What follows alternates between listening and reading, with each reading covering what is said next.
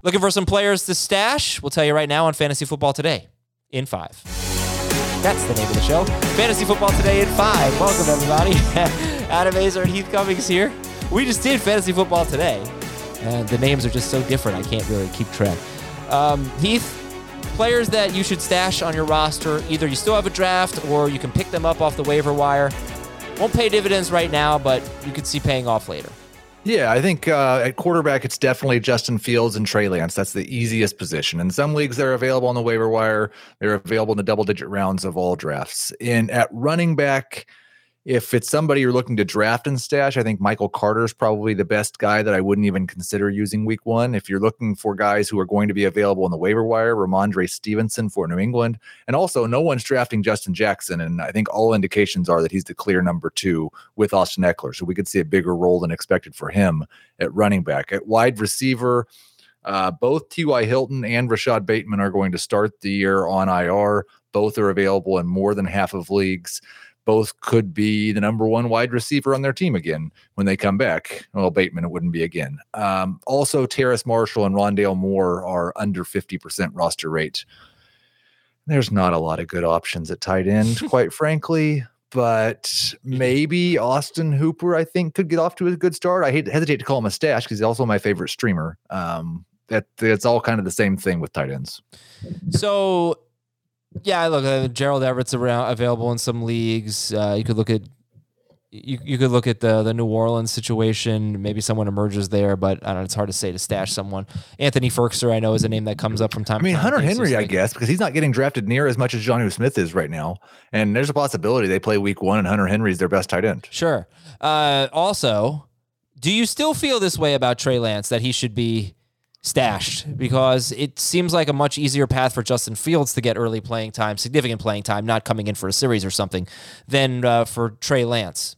Yes, but I've always liked Fields more than Lance. But only one team gets to stash Justin Fields in each league. Both of them should be stashed in all leagues. I'm just wondering with Lance if it's going to take too long where you're just going to have to drop him at some point. But yeah, I think it's worth a first investment for the first month to find out. Yeah. Okay, and then I want to talk about schedule philosophy and what to make of matchups, because there's definitely different philosophies. Tough matchup, you see that a lot. He has a great matchup. And Heath, you do definitely focus on matchups, but what is your overall philosophy when you look at a player's schedule? Early in the year, the way I incorporate matchups into my rankings is basically how many implied points does Vegas have them for? Because it does incorporate matchups. Teams playing good defenses have lower implied point totals.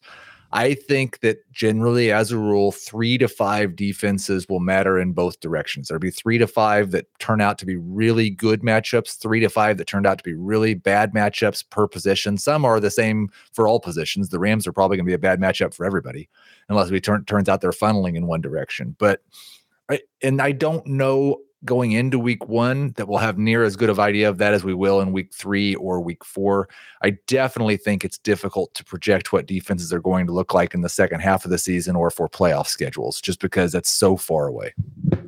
So one name that we brought up on the full-length show was Mike Davis. His first 4 games are against the Eagles, the Bucks, the Giants, and Washington.